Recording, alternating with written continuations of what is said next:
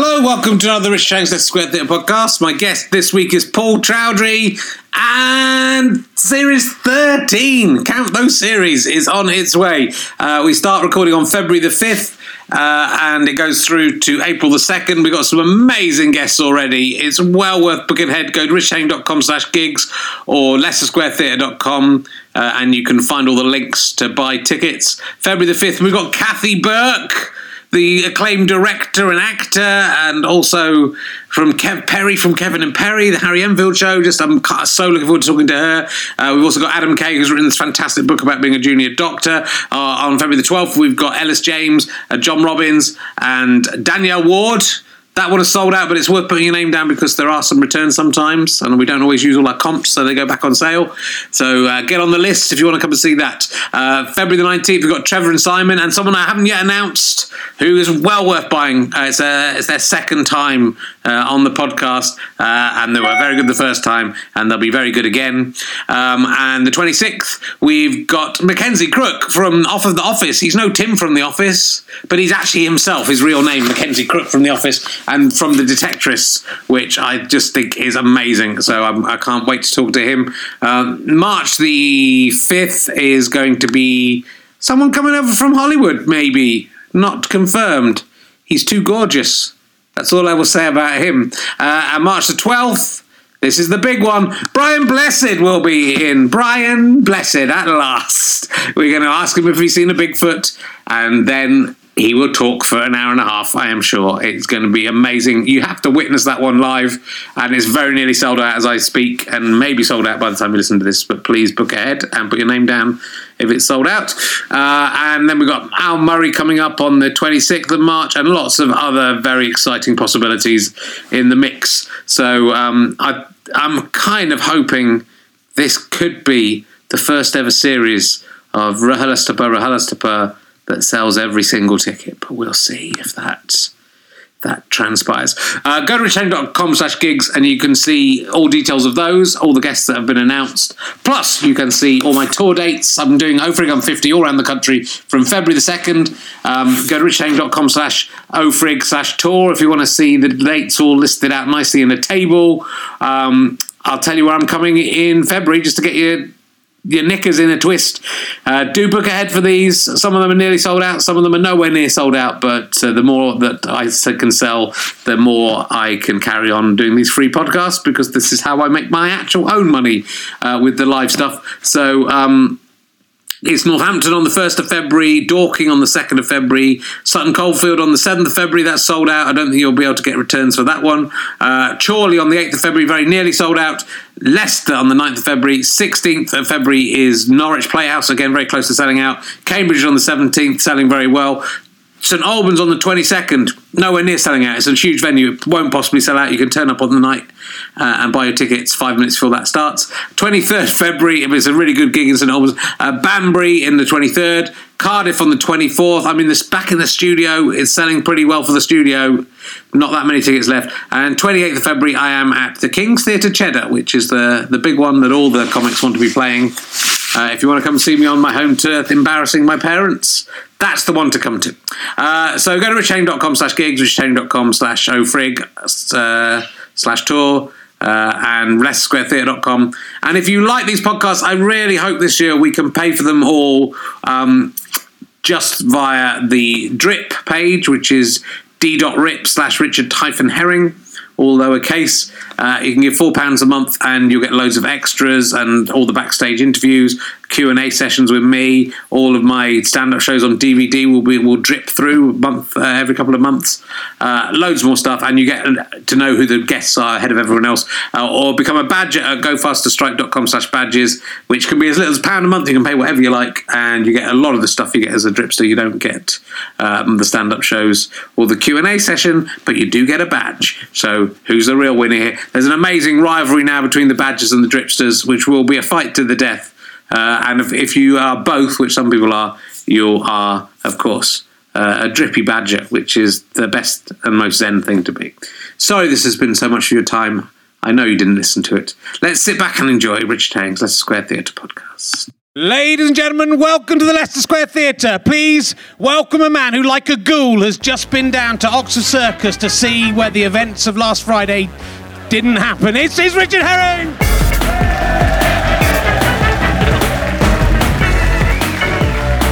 Oh yeah, I've had lots of sleep. I'm fine. Don't worry, I'm fine. Hello, yes, welcome to another episode of Richard Herring's Leicester Square Theatre podcast. I was talking to David Snedden the other day. Remember David Snedden, mate? David Snedden. He won the first Fame Academy, and it's, remember? He calls it Leicester, as I'm sure Ollie Murs does as well. This is going out in January 2018, this show, so there might well have actually been an atrocity at Oxford Circus, in which case the stuff I'm saying, there hadn't been one at that point. It was, I was terrible hearing that news about it. It was on Black Friday, whatever they call it, wasn't it? Where they do the Christmas, all the Christmas sales, and all the news came through. And I was just thinking, Christ, Oxford Circus, I was there just 6 months ago. I was in that station. If I could have been caught up in that. Nothing happening there. That would have been. I just don't know if the country could have coped with the non-death of both me and Ollie Murs on the same day. I think that would have been too much. I was making lots of jokes about it on Twitter. I was very glib about it, but I then later found out that sadly 3 of my imaginary friends did die in that attack. So it's the joke was on me eventually. So that's a little look back to 2017 for you at home. Probably something really horrible has happened in the interim. So hopefully that will have cheered you up, remembering a lighter time. All sorts of stuff's been going on. My daughter's crazy. I've been talking about her a lot. She's sort of starting to get. We were driving home the other day and it was night time. She's looking, then they kept on seeing the moon. Then the moon was going. She said, "The moon's playing hide and seek with me." You fucking idiot! What's wrong with her? This is the second time. She doesn't understand heavenly bodies at all. It's embarrassing. She's been dressing up as a tiger again. She did that last week. It's just she's obsessive. It's insane.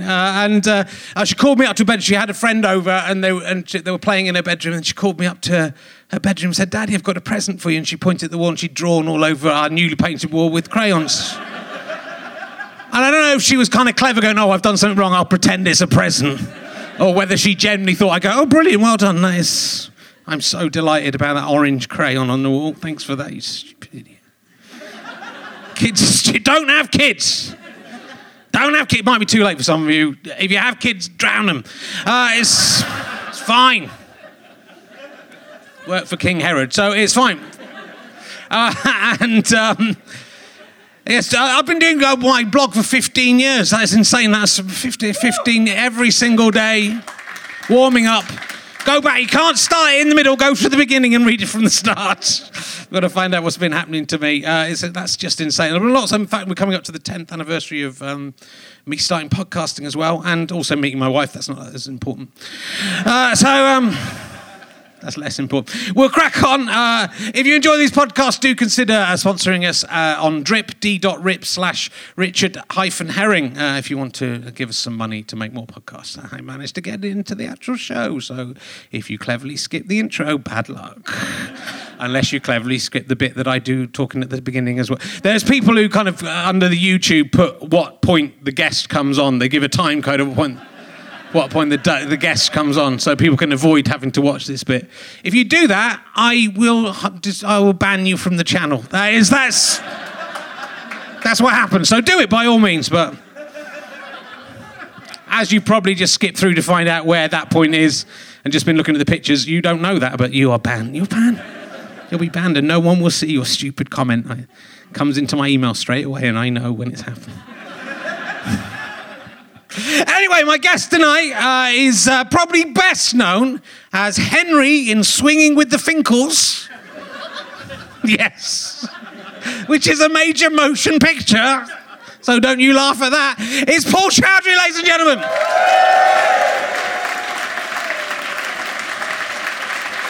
Come in, sit down. Make yourself at home. What a credit. Yeah. Well, that no one's seen. It's I'd never heard of it, and no offence, but it's got Tim from The Office in it, which is usually Martin Freeman's Tim film from that The he Office. made before he did The Hobbit. You were his friend, and you played his friend. I was his best mate in it. Yeah. Wow. Mandy Moore was in it. Yeah. Pretty much everyone whose career has kind of rocketed into stardom. And I'm doing your podcast. I don't think it was because of the... You've done quite a lot of movies. Yeah, movies. I've done quite a few films, as a lot of the audience are aware. I've seen me in quite a lot of motion pictures that have been box office flops. The one with... You were in a one with... what's his face? Chiwetel. Oh, no, I was going to... I should have struggled to say his name. I didn't... Yeah. You were in... what's it called? The one with about... oh, fucking hell, I'm so tired, man. Shall we just call it a day? The bloke who directed Eyes Wide Shut, that guy, what's that film called? Oh, Eyes Wide Shut. Yeah, that's it. Colour Me Kubrick. You were in Colour Me Kubrick. Yeah, just my voice was ended up being used in the end. A lot of people are probably aware of that film that I did. That's an amazing story. That I've just been reading it. I haven't seen that film. Yeah, about a Stanley Kubrick impersonator. Yeah. He used to walk around like Soho and Leicester Square because nobody knew what Stanley Kubrick looked like at the time. So he used to get himself into like restaurants and nightclubs and young boys. Yeah, it's true. So. In a way, it was, if only people had watched that film a bit more closely, we might not be in the trouble we're in now. Eyes Wide Shut. Yeah. And Jim Davidson was in that film as well. Jim Davidson, one of the greatest comic creations. I've worked with all the greats. Yeah. Did you get to go to the premieres of these films? Yeah, and Jim Davidson did a set. Did he? I learned a lot that night. Yeah. So... Good gig. They didn't get you to do a set at the premiere? It's hard to follow Davidson, man. Yeah. They might have just thought you were one of his characters coming on. That's the... or one of his kitchen workers. Jim Davidson played a gay character in that film, though. I think he played himself. Anyway, enough of your film career. That was interesting. What's his name? The bloke who's the star of it. Who was it? John Malkovich. Malkovich. That was the name. I forgot that. John fucking Malkovich was in it. He's done anyone John heard Malkovich. No one's heard of him. Pretty good, John Malkovich, isn't it? So, Michael Jackson in the back of the room. So you're a very interesting comedian to me in lots of ways, because you've built up an amazing following, mainly kind of through... I mean, you've done bits and pieces of TV. We were talking about it backstage. Very little TV, but and you've done Live at the Apollo a couple of times, so that's quite... You've done some, and you did the Channel 4 stand-up show, didn't you? The Comedy Galas. Yeah. Yeah, I mean, audience will be aware of my stand-up sets that have been aired at 20 to 1 in the morning on a Wednesday evening. That's really skyrocketed my career to working with John Malkovich. Last week, you played Wembley Arena in front of 10,000 people. Yeah, 10,000 people turned up to that gig, which I was quite surprised about. I mean, you can't have been that surprised. You knew you did book the venue. I booked the venue. You can't be like, oh, fuck, I expect 20 people will come. Oh, shit, we filled it. That's lucky. I did a week run here at my last week. I did a week here at Leicester Square Theatre. I think I'm kind of got quite a dedicated live following, which is quite unusual for someone that isn't like a TV face as such. So how have you achieved that without... I don't know, man. I just carried on gigging, building up a live following, just see what happens. And then last Wednesday, 10,000 people turned up. And then it's... Well, I'll give it a go, but it hasn't been working for me. I'm going to book myself into the... I'll start with the Hammersmith Apollo. I won't get cocky. I'll just do 3,000 first. I actually did. I sold out the Hammersmith Apollo before doing Live at the Apollo. That's pretty good. So, I sold it out, and then I did Live at the Apollo the day after. And then, I've just built up this live following. I'm one of probably the biggest live selling acts in England. Yeah. And I don't want to sound arrogant about it, but I'm bigger than this podcast. You are. And ironically, we haven't sold out tonight in this 400 series. That hurts. No, we've done all right. We've done okay. But, where the 10,000... That's the showbiz, isn't it? 10,000 last week, 325 this week, so... That was a Wednesday, though. This is... Well, that's easier on a Wednesday than a Monday. It's hard to get people... Wednesday's a dead night, though, isn't it? Yeah. Monday's... Imagine if you'd done it on a Friday, how many people would have come? It would be embarrassing because there wouldn't have been enough seats.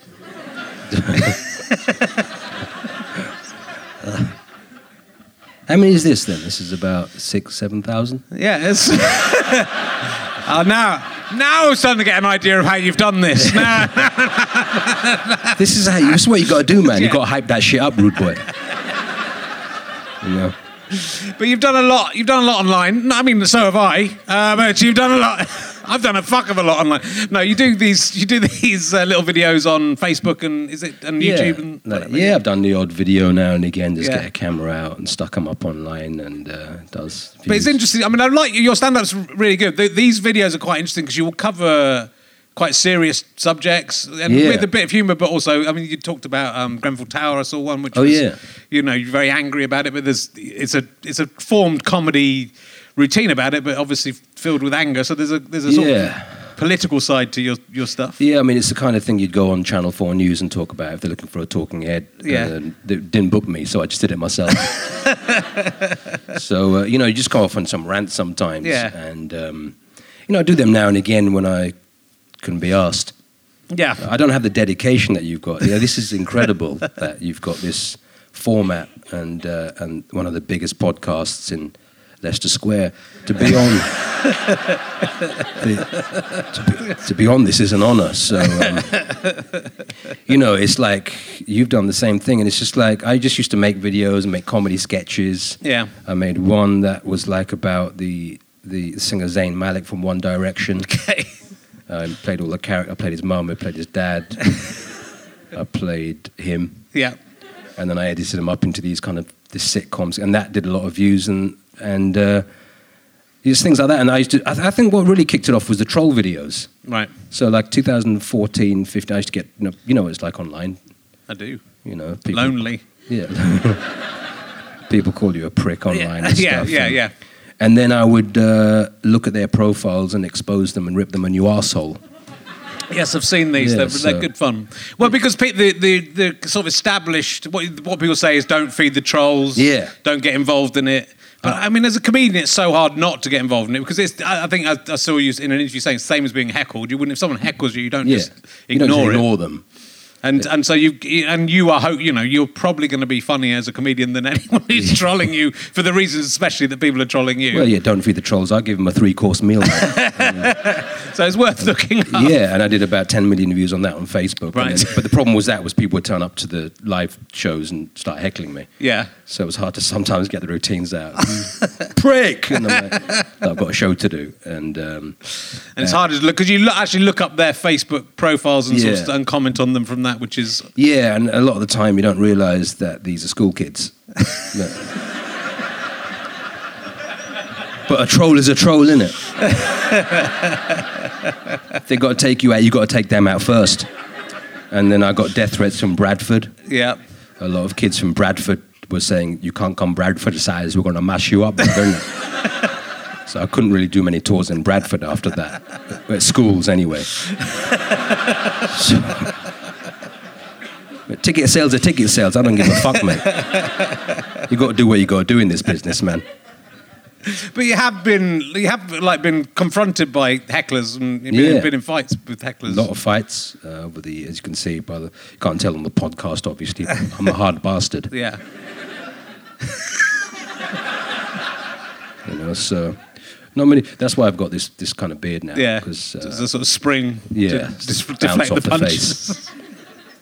Not many people mess with me with this, but I used to get looks in the street when I was clean shaven because I'm about your age. Yeah.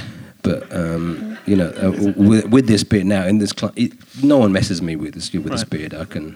It isn't a fine beer. It's hard to... I mean, it's hard to, if you saw me out in the street... Yeah. You ain't going to mess with me. Normally you'd probably be the man that would fuck with people in the street.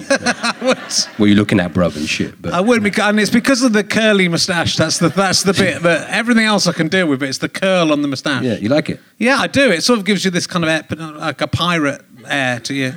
I was up for Pirates of the Caribbean. Actually. Yeah. And the film, what was it? That one, the one about Victoria and Abdul. Oh yeah. Yeah, so I was up for that alongside Jane Judi Dench. Yeah. And I didn't get the part, but I kept the beard. Yeah. So I met Stephen Frears for that. You decided to do Swinging with the Finkles instead, right? Yeah, that was the choice you made, and you stick Swingers. The film is actually about. It swingers, is a bit. It's quite. That's quite an interesting film because Angus Deaton's in that film. Yeah, and he gets himself. Yeah. Oh, is he playing himself? In bondage I must try and track it down and watch this. It's on Netflix. I think you can get it from Amazon for 20p. Can you? I'm going to try and go. Angus Deaton gets his cock out in it, doesn't he? I think so, yeah. I wasn't there on the shoot day of that one. But I think he pretty much, because of all the allegations. If he did the stuff he did then now, he wouldn't get kicked off a TV show. Do you remember that? Yeah. It's a bit out of order, isn't it? Well, it's interesting how things have changed. Well, maybe he would, maybe he would, but it doesn't seem as bad as, the stuff that people you're getting away with now. I mean, I've met a lot of women that you banged. Yeah. I mean, I can imagine. I mean, you back in the day, man, you were one of my inspirations.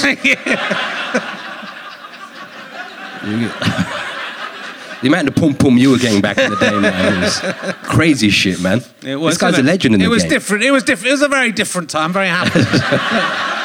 That's where I am now. He's a family man now. To get to that level, you had to go through that shit. I did. You got through a lot of pum-pum. I remember, man. I mean, some of my friends weren't happy. And I used to get all this shit. Oh, my God, is he going to call me again? Is he going to... I won't mention their names, but if any time an allegation gets thrown out there and I can make some money out of it. Good.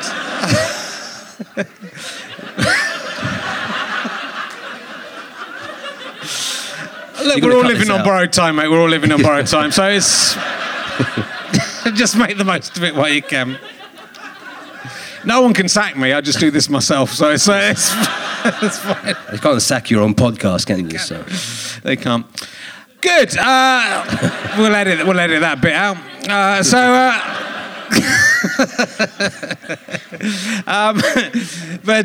Yeah, all right. I'll ask you an emergency question. I think we'll go straight to an emergency. Can you ask me this question? I can. That's a picture by my daughter. See what a lovely man I am. That's the kind of thing she scribbled on the fucking wall, man. Called that a present. I mean, it's a bit better in green. Why is Paul Chowdhry a prick? Look, this got broken last week. I've had to put it together. Oh, that's nice. Yeah. So that's your daughter's book? No, this is my book. But my daughter got it and drew in it when I was preparing for another interview. How old is your daughter now? She's 28 years old, isn't she? She's 28. Done very well there. Thank you. Thank you for that setup. Okay, here's an emergency question for you. What is the most valuable thing that you have ever buried? Buried? Yeah, buried in the ground. Or, under something. Under something? Yeah. Buried, buried. We don't bury things. In your culture. Yeah. From the streets, we don't bury shit. No, okay. Just leave it on the floor. What is the most valuable thing you've ever dug up? Dug up? Yeah. Like... These questions left over from Savile. That's my question. All right. It's on a similar theme. What do you most regret destroying with fire? What? You must have destroyed some stuff with fire. Destroying with fire? Yeah. You can't just repeat the question. I mean, it seems, as a technique, it seems to be working quite well for you. I'll answer that question with the same question. What's the question? What do you most regret destroying with fire? It's a good question. Never been asked this question before. That's why they're good questions. They're meant to open you up. I haven't had a bonfire. The thing is, if I'm having a fire or burning things or destroying things, I couldn't get away with the things you do. If I was in the garden and there's a fire and the next door neighbour said there's a guy with a beard having a fire in the garden, I think the flying squad would be there. Maybe. Don't think about this question. All right, I'll ask you this. Have you ever fallen downstairs? Fallen downstairs? Yeah. Have you ever? You must have fallen downstairs. Stairs? Yeah. Down them. Or up them. If you've fallen upstairs, that's quite... Falling upstairs is funnier than falling downstairs. It is. I've fallen downstairs a few times, yeah. Yeah. Good. That's all I wanted to know. That's all I wanted to know. And did you bury anything after you'd fallen down? No, but it's sort of interesting. Well, obviously, we're talking about the hecklers coming for you, and but there's quite a lot of more serious stories about your dad being attacked and stuff for being Asian, and your act is dealing with a lot of these racial issues. Yeah, I kind of talk about my life, really, if we can talk about any serious subjects, and if I can help thousands of people in the audience through their turmoil and anything they've dealt with. My dad stuff, my dad came here in 1964. Yeah. I talk about this in other shows. And life was very down. I was born here in 74. You were about 70? 67. 67? Yeah. Well, I was proper racist back in those days. It was. Even the 70s were pretty bad. Now everyone pretends to be politically correct when it's pretense a lot of the time. It's a crowd. And, it's... in the 70s, man, it was rough. Proper, skinheads, DMs, National Front. Yeah. It was, there was no political correct. There were, things it was just out there. What school did you go to? I went to the King's Wessex Upper School, Cheddar. Private? No, public school, yeah. My dad came, he got, he was a bus conductor when he came here. I used to sit on the buses with him. Then we had a shop. There were so many fights back in the day. Dad got attacked, knives to the face. It was times were hard in those days. And if I talk about those things, I try and talk about what we went through. And I can't remember the routine on it. It's got to be funny in there somewhere. It doesn't have to be funny. It's because you're dealing with. It's interesting. I was watching your show. There's one of your shows up on YouTube. The whole thing up on YouTube. Oh, really? I don't know if you've. Well, your page links to YouTube. It was which one would it have been? I think it was What's Happening White People. What's Happening White People? Yeah. Yeah, I didn't put that up. No, okay. It's up there for free. Go and have a look.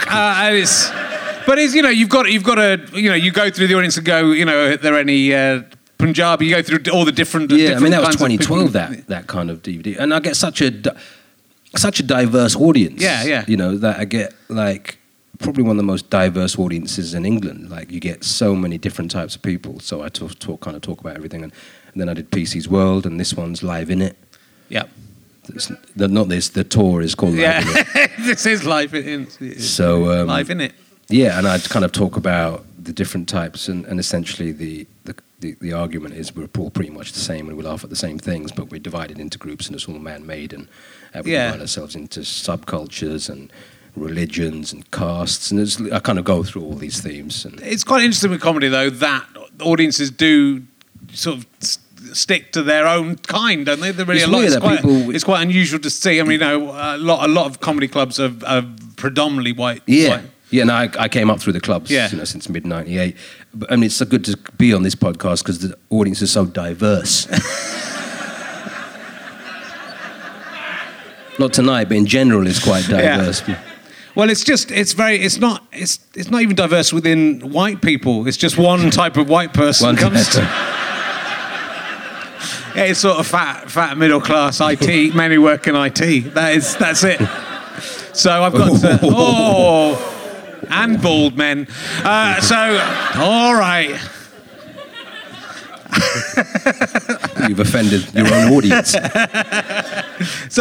I went to see Aziz Ansari, and that was kind of great. It was, he was at the Apollo, and that was kind of amazing. That you'd just go, okay, there is this audience out there who obviously are going to see certain comedy, but it's interesting how the Comedy Store, wherever, or any of the comedy clubs, the stand-up clubs are predominantly white. And it's weird because when I do the tours and a lot of the audience that do come to it, I've never been to live stand-up before, even at the clubs. So they kind of, a lot of time you get heckled, I think it's a conversation, and everyone here knows the rules. Look at how well behaved. This is like an audience, this is a theatre audience. Yes. And they kind of get how comedy works, but a lot of time I'll get hecklers who just won't stop.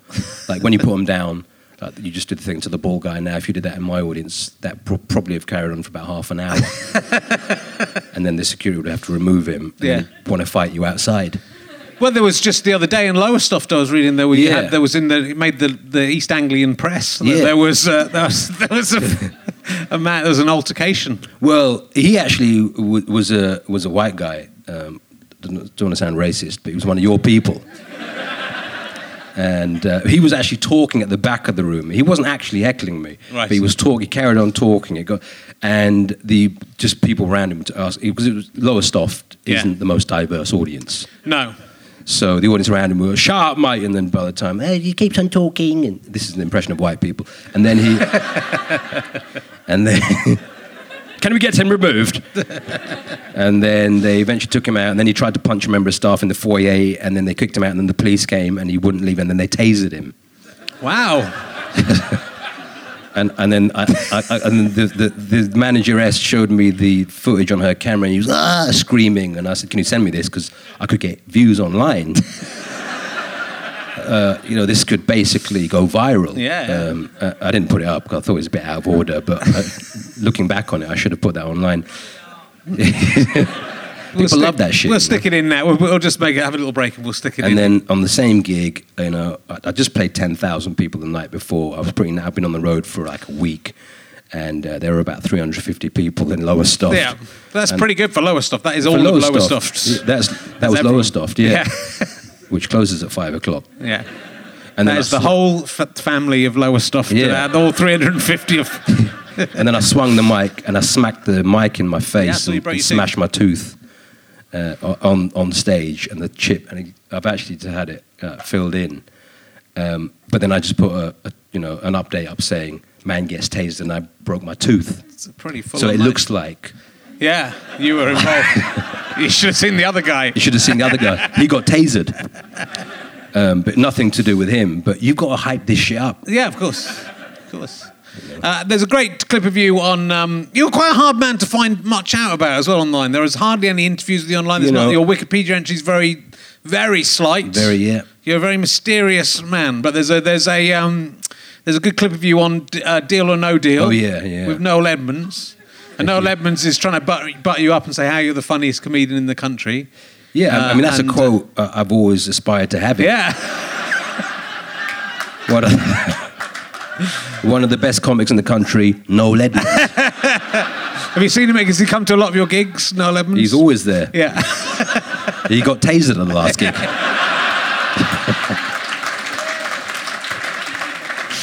But was it you told him you were in Noel's house party? Is that true? I was in Noel's house party in like mid-98. I was in a gotcha with Frankie Dettori and Mike Reed. Right. Is that Mike Reed from EastEnders or Mike Reed, the racist Calypso guy? Same guy, isn't it? Okay. No, there's two different ones. Oh. There's two different ones. I know all the Mike Reeds may look the same to you, mate, but there's two. There's two. One of them's dead and one of them's in UKIP. That is, one of them's a Calypso UKIP. I've met the other Mike Reed. I did Loose Ends and he was on the same show. Oh, really? Actually, yeah, I'm doing that again this week. But when I did it, because... which one's that? You met the racist Mike Reed? I've met both of them. I mean, let's not call him racist, because producer Ben will probably... The fascist Mike Reed. See, calling UKIP members racists, people have just ripped me online for that. Right. You can't call us racist. We're not racist. We're UKIP supporters. So you do get into a lot of flack for calling them racist because they don't consider themselves racists. Yeah. Are there any UKIP members in tonight? It's possible. I can back this up. There you go. They fuck off back home. What the fuck? To Edgware? What? Hey, I moved up. But it was the original Mike Reed. Yeah, the original Mike Reed, before not the second incarnation. It's not Doctor Who. No, it wasn't. Mike Reed from Runaround. Runaround! You're too young to remember Runaround. I don't remember. Runaround. Was it? Run around. What year was that? Run around. No, it was the 70s. It was in the 70s. Yeah, so you were probably 3 or 4 years old. I did used to watch a lot of TV in those days. Mike Reid from Twirling Bow Tie. Mike Reid from the EastEnders. That's from the comedians. Yeah. Yeah, it was that one. Yeah. It was that one. So I was. So I'm just remembering some of the comedians' jokes there. So I met Mike Reid. Then going, better shut up, actually. So I was in that, in the Gotcha, and it was the video recorder. It was doing a voiceover for one of his videos. It was in this thing, and I called back to it. Yeah. About how many years later was it? 10 years, 15 years later. And pulled him up on it on the clip. Yeah, it's very funny because he's going on again.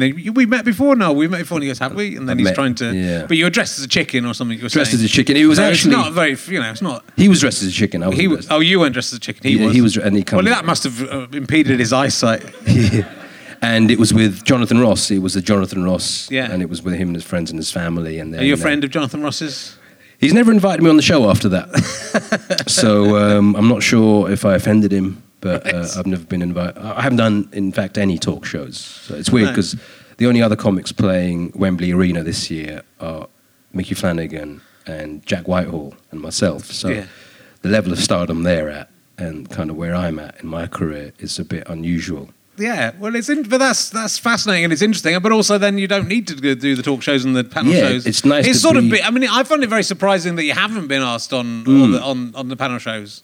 Yeah, lots of reasons. A, because you're doing so well, but B, everyone says that political correctness would lead to, I think there's a perception of who I am out there. Right. I think there's a perception that I'm some kind of right-wing UKIP comedian. Right. So maybe because my first DVD was called "What's Happening, White People," which wasn't the intention, and I think there's been a lot of things, and there's some reviewers that have kind of gone out of their way to try and finish me off. When I say finish me off, not... It's the other way. If you do it the other way around, you get on all the panel shows. That's how it works. And there's a perception of the kind of comic I am, which is kind of the polar opposite of who I am. But it's interesting because watching your stuff and watched a fair amount. I've seen you in the past anyway, but I've watched a fair amount in the last couple of days. And it's clearly. You're challenging the racist views of other people by you might pick on some white people in the audience, but it's sort of holding the mirror up to if I really did dislike white people, I wouldn't be able to tour to 10,000. Wouldn't be able to just perform to no. I think it's very inclusive. I think that's what's great about it. It's having fun with. I mean, you throw in like some Punjabi swear words and stuff, and mess around with people with that. But then that's quite interesting anyway. So some of your audience won't know what's going on, but you kind of pick up. Yeah, and do the translations, and I think it's more fascinating for an English audience to find out all these dialects and subcultures and languages, and it's quite interesting. But a lot of people say, "Oh, you can't say that, can you? No, it's racist. It's unacceptable. You shouldn't be saying those kind of things." So that's, I think, creates a certain perception of who I am out there, which is exactly what I'm not doing. But it's but then plenty of people who might do a racy act in their live show are still trusted to go on TV and do something else. I'm not going up with this chalky act with that Jim Davidson. Remember that? Yes. I was about to do the impression and stop myself. So I mean, it's a lot of my crowd have come tonight. So. But then someone you do like a sort of Cockney Dave character, and then some people will say, "Well, why are you allowed to do that?" I do that in this show actually. How come you're allowed to do my act? It's a whole. I'm not going to do the whole routine now, but it's the whole argument of you can do certain accents, but you can't do other accents, and you get called certain things or xenophobia labels that attached to you. Fear of the other, but my audience is the other. I play to everyone. So for me to have a fear of the other wouldn't make sense for the act to work. So there's certain critics that come out there have never experienced this type of show. And I'm not middle class. I've come through a very working class upbringing in childhood, and I do relate to the common man probably a lot more than an act that's been to Cambridge or Oxford. And, those fuckers. I don't like to talk about it. I don't like to. Where did you study, man? Oxford. So, I don't like to talk about it. So not Cambridge, that's for sure. So I'm with you on that. I'm with you on that. So I think my delivery is a lot bit more rough around the edges, and certain critics don't like that. Well, but I think also, critics aren't necessarily, they're not that important, as you prove, that it doesn't matter what the critics are really saying, and they're going for, they don't like it if someone that they haven't championed is successful, they don't like it if someone they don't get is successful, but that sort of surprises me about your stuff, because I think, the things you're doing online, those things, like I was talking about, the various, looks at kind of topical events, those are full-on proper satire anyway. If the comedy critics should be looking at those, going, "Wow, this is amazing. This is a guy like you say, working class guy who understands the situation, talking about stuff and being quite hard hitting about it." I appreciate that, man. But fuck him. It's only Steve Bennett from Chowdhry. No, this show has 4 Chortle Awards, so thank you very much to Steve Bennett for that. That's as high as I fucking go. And look at what good that's done me. So I know you're in Taskmaster, which is such a fantastic show. You were on one of the series of Taskmaster. How did you get on with Taskmaster? Did you enjoy it? Well, the thing about Taskmaster was, they don't like it being called a panel show, which it isn't a panel show. It's a set of tasks. If you haven't seen it, and they put comedians together, you could do these tasks, and you can't really hide behind a persona or a state. Because I think talking to you now is kind of my more natural self. Yeah. This is like a conversation, whereas on a panel show, you can be an extension of your stand-up persona, and having a stand-up is a lot more arrogance, there's a lot more bravado behind it. But on Taskmaster, it's pretty much who you are. Yeah. And it exposes a comic for who he is. And for some reason, people kind of attach to them, and they kind of like that side of me, which they've never really seen before. So it was a bit of an eye-opener for the audiences out there that watched it. Yeah. And it kind of opened up a new audience. And it's good. It's such a good show. Thanks, man. I was really happy when I came up with a format for that show. It's really. I think the guy might have gone to Cambridge who came up with that. So it's Alex Horn. Yeah. You might. Well, what are we going? Oh, we talked about that. It's all right. It's all fine. Don't worry. It's going good. Celebrity Squares. Oh yeah, I love talking about Celebrity Squares. The reboot of Celebrity Squares you did. Yeah, what happened with that one? Yeah, they tried to get lots of cool young comedians on it. So there you have been on some panel shows. You've been on. That was easy. Celebrity Squares with Warwick Davis. Warwick Davis was on that. I think he was the host. Unless you're on the old Celebrity Squares. Oh yeah, he was the host. Yeah. Yeah. I mean, I've done all the massive TV shows. I think I was in the bottom corner of the square. That's right. So did a joke about why I've been put into the corner. Next thing you want me to do is build a shop. A really shit joke I put in, and it made the edit. I was never asked onto another panel show again. It could be that. And well, this is a little theme that's been running through this series 12. I think we're on of this stupid podcast. But you talk about sadness versus depression. Oh yeah, in the new tour, I talk about that really. Yeah, about how depression is mislabeled. I think these days people suffer from depression, and when I was growing up, people were sad. Yeah, people just don't say they're sad anymore. Oh, you're right, man. I'm just a bit sad today. Yeah, no, I'm depressed. It's like we've gone to that point of you can't be sad. You've got to be happy or suicidal. Yeah. There's nothing in between anymore. So I think to talk about the art in the new show about how I think it's causing a bigger issue out there. Well, it's an interesting, but the thing with it is none of us are able to get into the heads of someone else and know whether what they say is sad is depression or whether they say is depression. So, it's an interesting thing. I mean, I think with comedians, like anyone really, maybe you notice it more with comedians because they're meant to be happy. But it is a kind of hard job. So have you personally have you had to deal with that yourself? Or I was crying in the back just before I walked out. That's why I brought it up. It was hard to drag myself out. And even, we don't see that side of us, that we're reclusive kind of sadomasochists with emotional issues.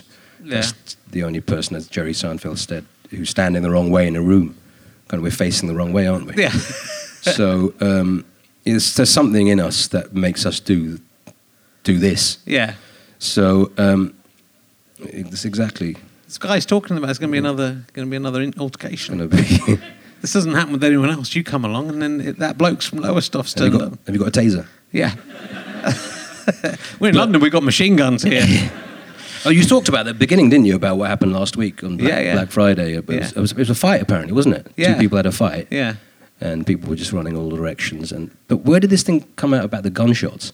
Well, it's interesting. There was I think a book in the 18th or 19th century called The Delusions. I can't remember the title, but The Delusions of Crowds. It was about the way that people can. Well, this is what the world is all about now. That was just it manifested that you'll create a situation. And what was interesting, that situation was created out of something happening, and then people deciding it was something else. People running, and then people going, "What's going on?" And then that creates that situation. So then you hear a noise.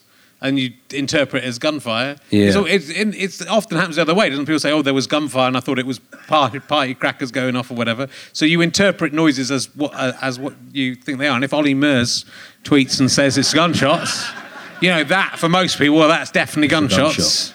So it was really down to him, I think, mostly. But again, that's sort of interesting. It's all about perception. It's all, and you will see Tommy Robinson would be going, and people going, "Oh, well, we all know who's responsible for this straight away." Yeah, your fucking stupid, twisted imagination. Well, he follows me on Twitter, actually. Oh, does he? Tommy Robinson. Yeah. Does he follow you? No, I don't think so. I haven't checked. I'm not sure why he follows me though. I'm quite.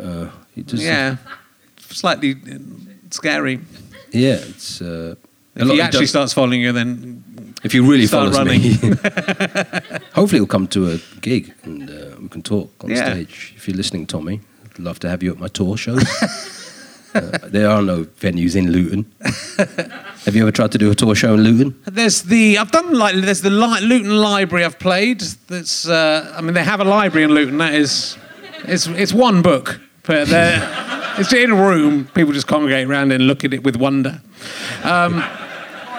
The Hat Factory used to be in Luton. The Hat Factory? Yeah. It was a tiny little gig, wasn't it? They're all little gigs. I live quite near Luton now. I live out in Hertfordshire. So someone's doing all right. It's quite thank you. Quite near to me. And so, there are a few gigs around there, but Luton's not a big no, I think the closest is Dunstable. Dunstable. Which I'm at this... St Albans isn't too far. St Albans has got a very big... They call it an arena. There is an arena. St Albans has already done that on this run. Yeah. St Albans Arena, which isn't an arena, it's about 1,000 seats, isn't it? Yeah, but that's pretty big. I play that one, that's pretty big for me. Is it? It's not full. You didn't sell it out? I do St Albans. Yeah, I play St Albans. I do... You sell out? No, I don't sell out. I don't sell out St Albans. I might do now. I'm a local boy. They might come to see me. But I'm doing Harpenden as well this tour, so, let's not talk about my tour. richchain.com/gigs. Last time I did St Albans and I did Radlett. Radlett Art They're Centre. basically the same place. So St Albans I did okay, and then Radlett. I did Radlett on Passover, I think, and it was only when I got there that I discovered Radlett it's quite a Jewish community. Yeah, Radlett is. So they weren't that interested in coming to see me swearing. What day was and that? all the anti-Semitic stuff I did in the show as well. Was that the... It was some big religious festival. I can't remember. What show was that then? It wasn't anything. It wasn't anything. It was the Hitler show. No, it was my best of show. Wasn't You did do a Hitler show, didn't you? I did do a Hitler show. Yeah, that's why. Do they know that? They know you Yeah, did they it. know. They know all about that. That was a moustache, mate. That was. When you've got that moustache, then though the toothbrush moustache was quite popular amongst Asian men. I think. What, the middle one? Yeah, the little, isn't it? There was quite. I think. Was that? Well, in the 1920s and 1930s, in the UK, everyone had it. I mean, not everyone. Your grandma did, eh? Hey. Hey. But I think now, Robert Mugabe had like a really little Mugabe. one. Well, he did all right, didn't he? Yeah, but got to 93. It was just because he hid it away in the middle. Right in the He middle, just kind of had it. I thought that was a birthmark. No, it's a little Mugabe moustache. Just like right in a little filtrum there. That's the thing about moustaches or facial hairs or hairstyles. Yeah. Once someone, a serial killer or someone responsible for genocide, has that look, it's out of fashion. It is, it goes, which I think is a shame. Because if I go on a killing spree, this curly moustache is finished. Well, the pirates killed lots of people, and some of the bad genies killed lots of people. I look like a bad genie now. The evil genies. The genies tricked a lot of people. They had that moustache. It's a genie moustache. They tricked a lot of people. They did. They trick you into wishing for something, wouldn't they? And then you'd end up with a sausage on your nose. It might not be the same story. Okay. You grew up watching Bernard Manning DVDs. Videos. I didn't have DVD videos, in the 70s. I will not have you saying I watched DVDs growing up. Sorry, I got the wrong archaic formats. I didn't grow up watching just Bernard Manning, but I did see Bernard Manning growing. I mean, he was the biggest comic in England at the time. Yeah. Well, it was all the comedians. So do you remember the TV show, The Comedians? I mean, you must have been very young when that was on. But that was how was that watching that as being the sort of archetypal British comedy? Yeah, it was like what was that? Morecambe and Wise, Little and Large, Russ Abbott, Kenny Everett. Yeah, all the greats. Yeah. Bernard Manning was, let's say, that I'd watch it at home, just shitting myself, thinking, "Oh, glad I'm not in that audience." And then, you just imagine that because he used to pick out it wasn't like a diverse. When there's one person who's not white, you pick him out. He's going to laugh, or he's going to get his head kicked in. So you watch that, I think, oh shit, man, that's a scary job, and then I became a comic. So, those are the kind of comics. And even hearing words like the P word or the N word, they were just kind of punchlines on sitcoms in the 70s and 80s. Pre 9 o'clock, before 9 o'clock. And you'd watch all those and think, shit, man, this is... But that was the life we grew up in, in school, and you'd hear all that kind of stuff. And then I'd watch American stand-ups like Pryor or George Carlin or something, and it was kind of leaps and bounds. Because those comedians would all share the same jokes. So when they did a gig, are you doing this guy? I can't do it. The working club, the working men's clubs. You couldn't share that. If we would have to speak about our sets. And you can't do that. Well, they used to have a chalkboard backstage and write up which ones they were going to do. So you can't say chalkboard anymore. Okay, so... Because of Jim Davis. They used to have a whiteboard. I know. I know. They had a board. They had a piece of paper backstage. They had an ethnic minority writing the things down. But you hear all those stories, and they're always going. And then then I went on and did his entire set. Did that. So if you didn't watch someone's set, that's it. You're done because you'll end up just doing the same gags. Yeah. And do you think things are getting better or worse? Because it sort of fit like in those terms, in terms of like fascism and racism.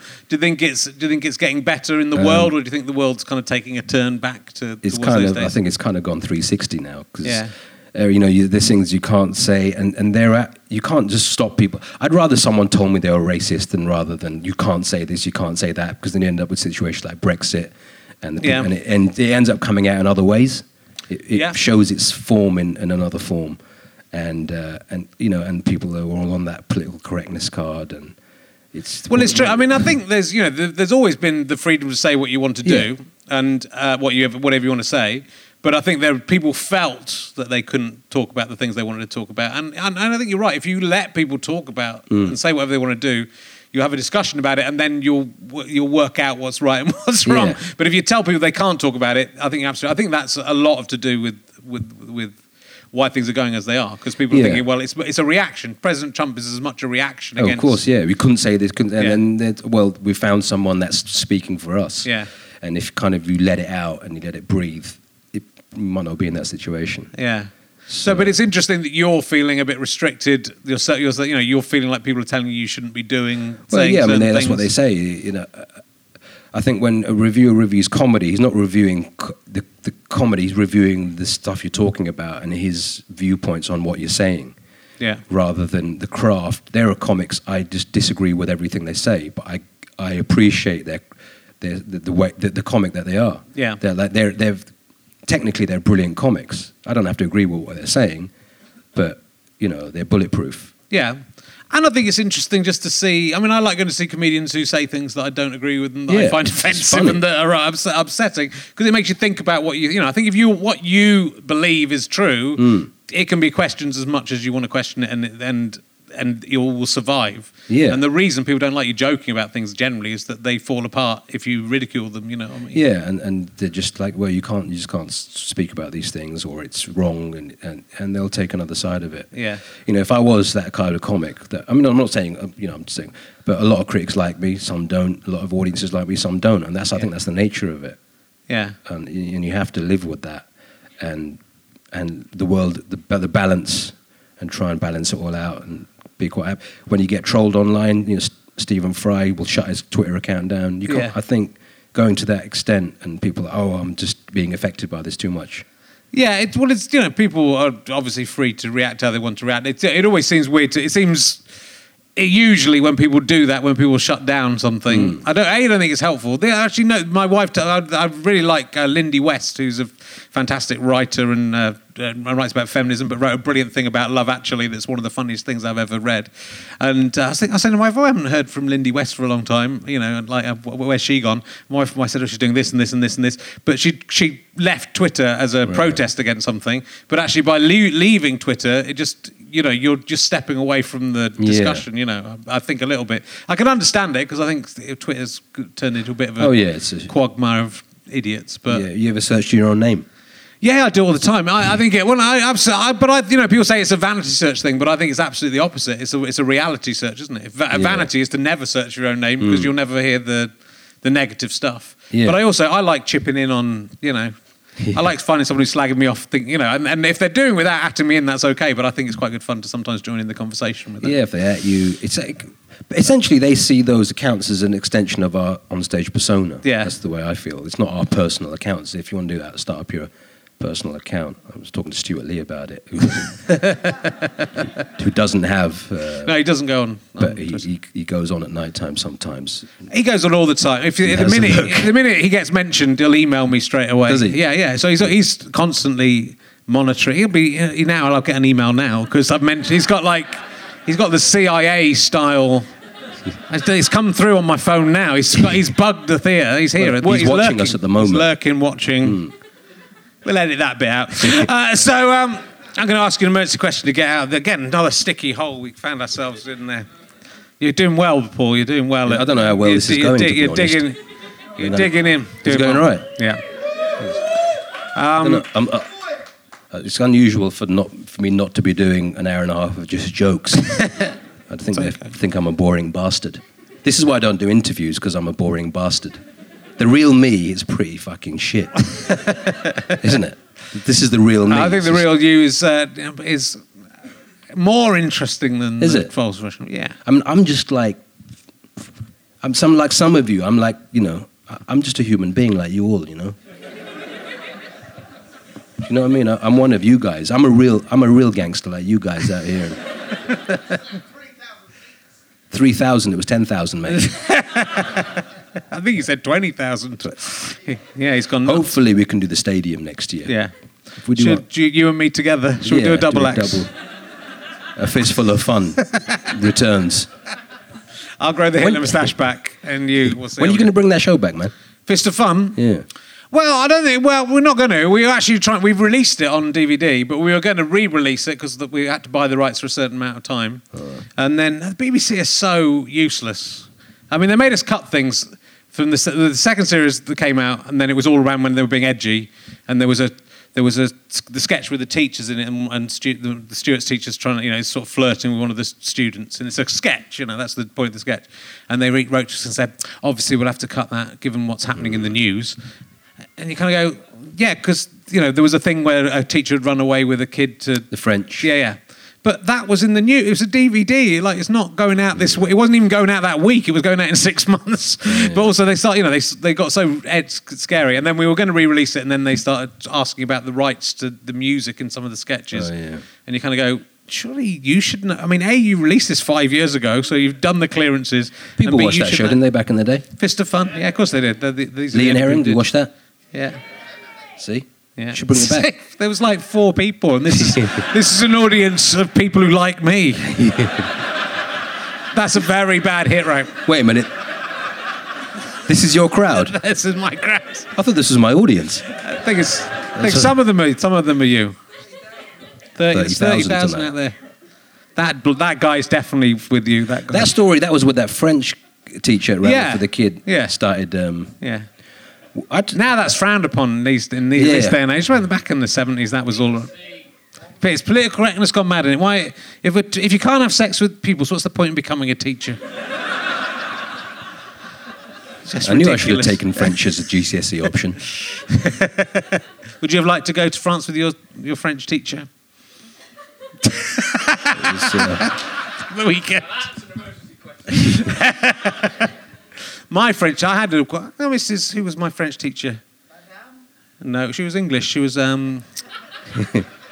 We did school magazine. We did like scurrilous school magazines, and I should remember her name because we nearly got expelled for doing a joke about our French teacher, which was, what's the difference between Mrs. Let's say Smith? I can't think of her name, and the Eiffel Tower.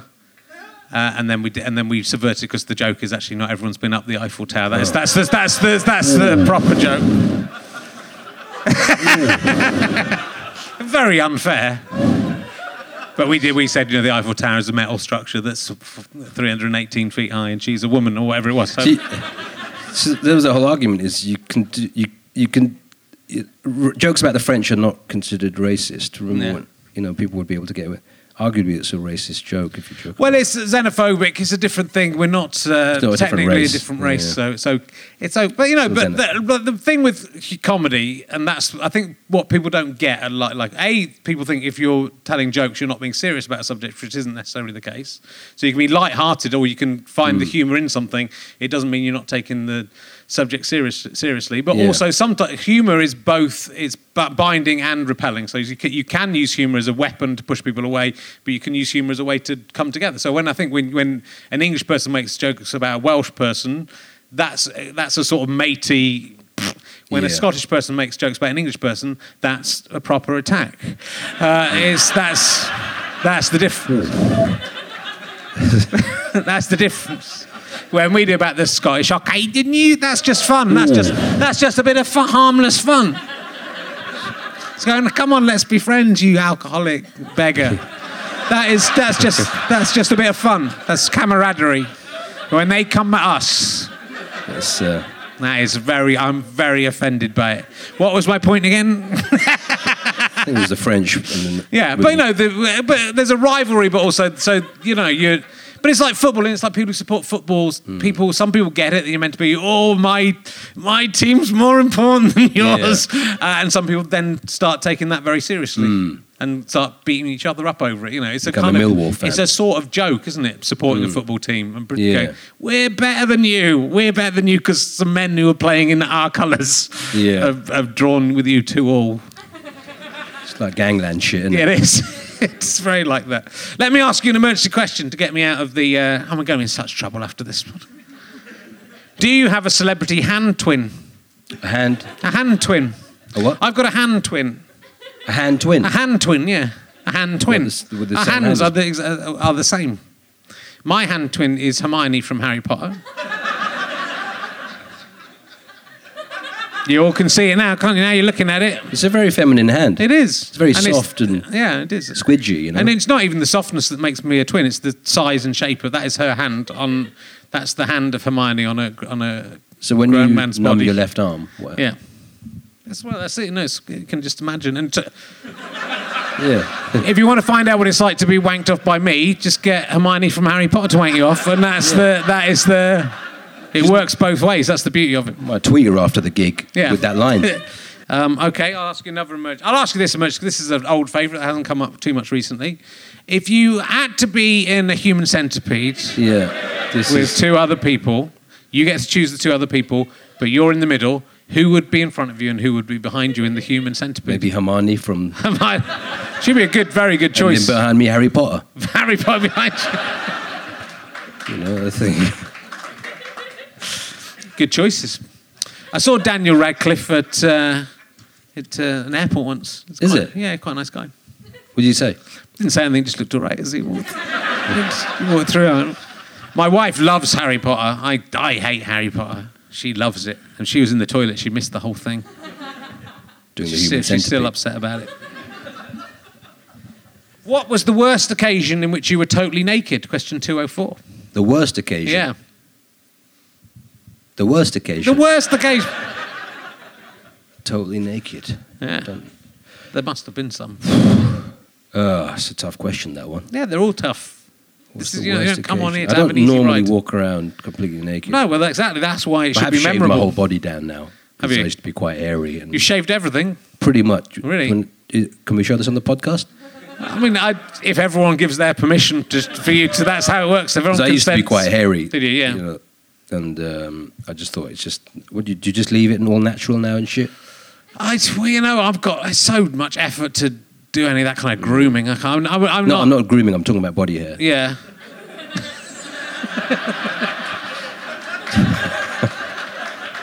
Yeah. It's not the reason I changed it down.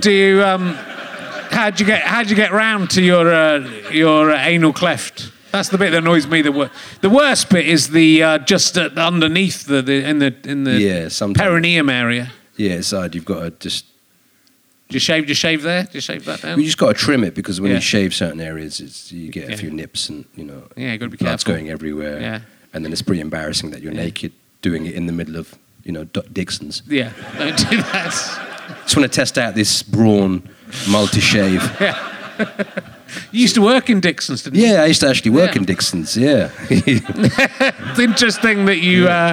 That was your go-to area for imagining shaving your that's the most embarrassing place I was naked. I actually worked in the High Street Kensington branch as well. Did you? Yeah, I served a lot of celebrities in there. Did you? What's that guy's name?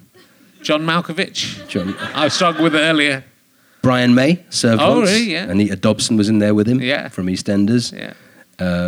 What's the other guy's name who did the Tetley Teabag adverts? Brian Glover? Glover came in. Yeah. And I sold them I want to buy a Walkman. I sold them a Walkman. Okay.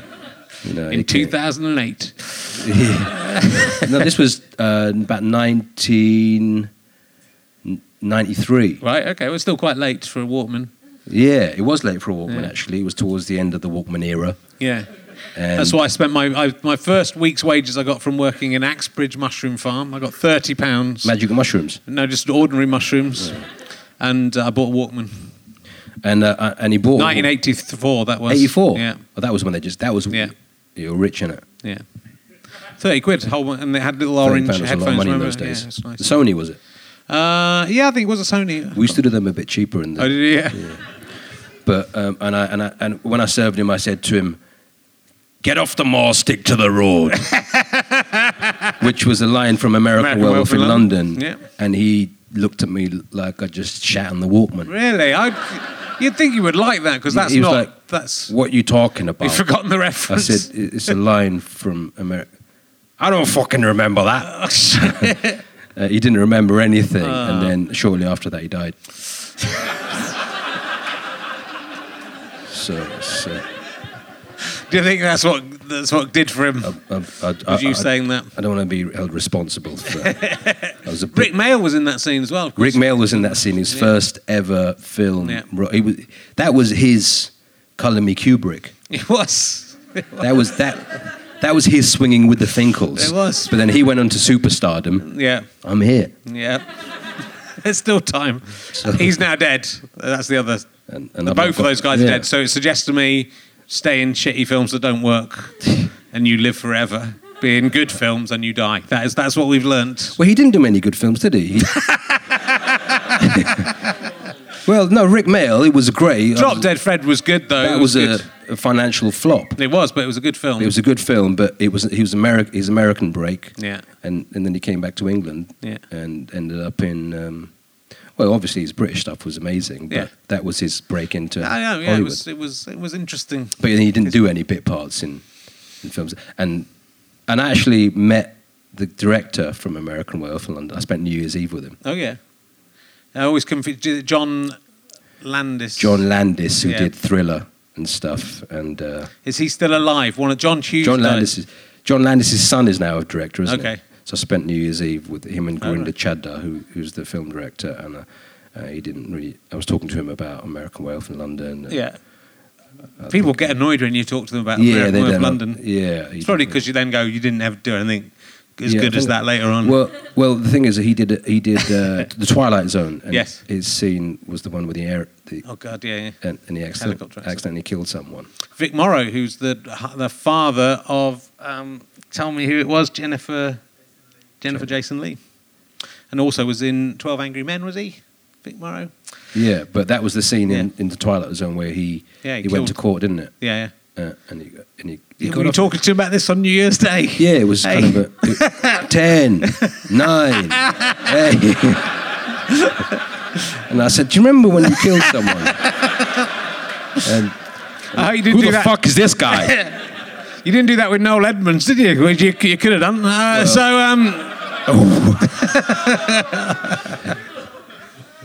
I'll ask you an emergency question. If you could have all your teeth replaced by psychic orbs that could tell you the future events, all future events by telepathy, but would scream at a high-pitched volume every time you opened your mouth, would you go ahead with the teeth replacement operation? Ahead with the teeth replacement? Yeah. So your teeth would be psychic and could tell you all future events, but when your mouth was open, the teeth would scream and it would probably, it might be a talking point for a while and people would come and watch you for a while, but I imagine it would be difficult to do comedy.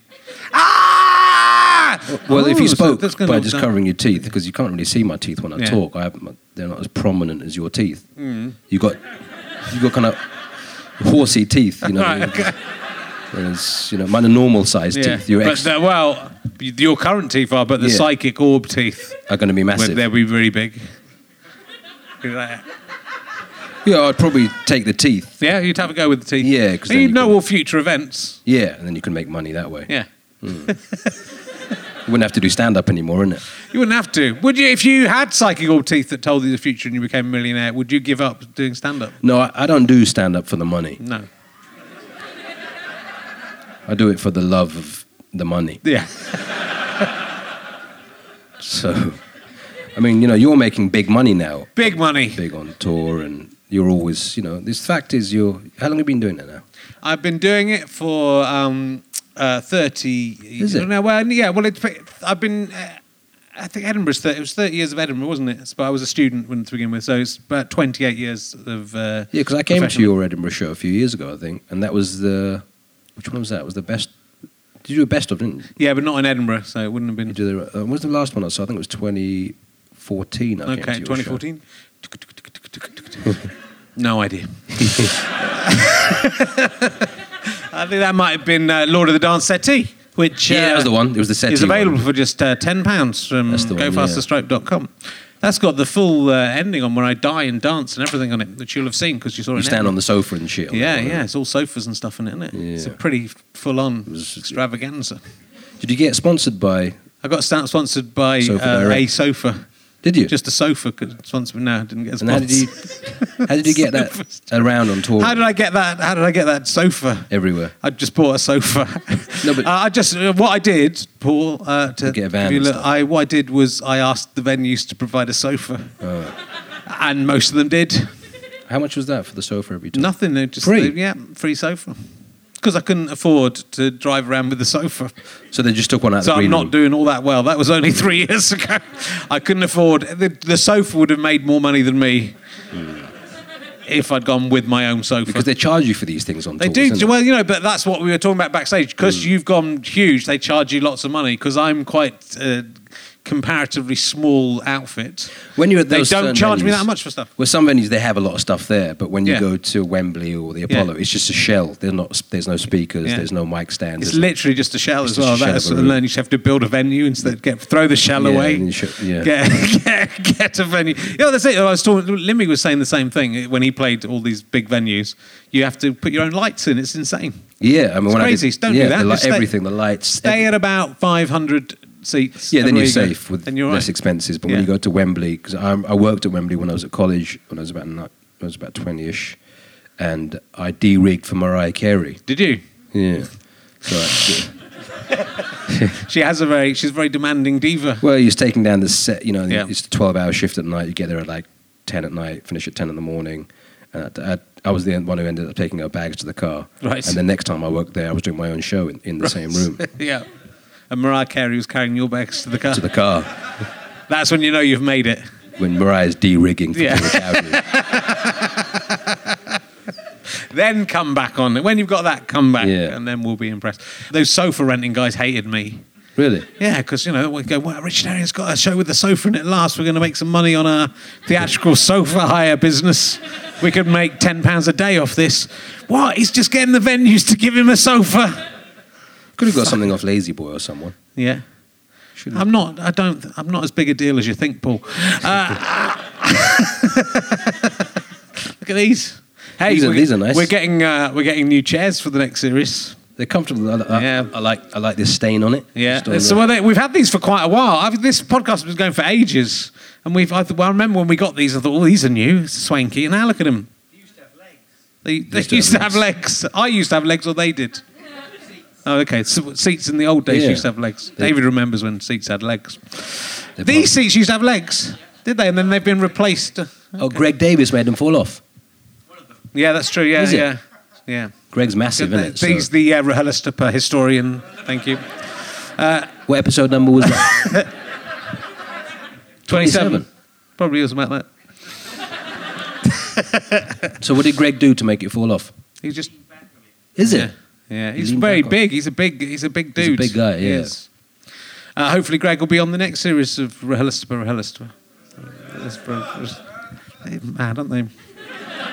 You got your own language, you mean. It's a white thing, he wouldn't understand. So it's been really fantastic to talk to you. Really interesting, and I'd say go and see him on tour, but he's selling 10,000 seats everywhere he goes. Extended into next year. Yeah, so you're going. It's called Live In It. Live In It, and you're doing going back just announced another Hammersmith date. Cool. So do go and see Paul Chowdhry. He's a fantastic comedian, and thank you very much for coming on the show. An insight. You have been listening to Rich Herring's Leicester Square Theatre podcast with me, Rich Herring, and my guest, Paul Chowdhry. The music's by Pest. The producer is Ben Walker. I'd also like to thank everyone at the British Comedy Guide and everyone at the Go Faster Stripe and everyone at the Leicester Square Theatre. I am Richard Herring. I am the best one. And this is a fuzz, gofasterstripe.com and Sky Potato Production. Thank you for listening very much indeed. Go to gofasterstripe.com and buy some stuff now.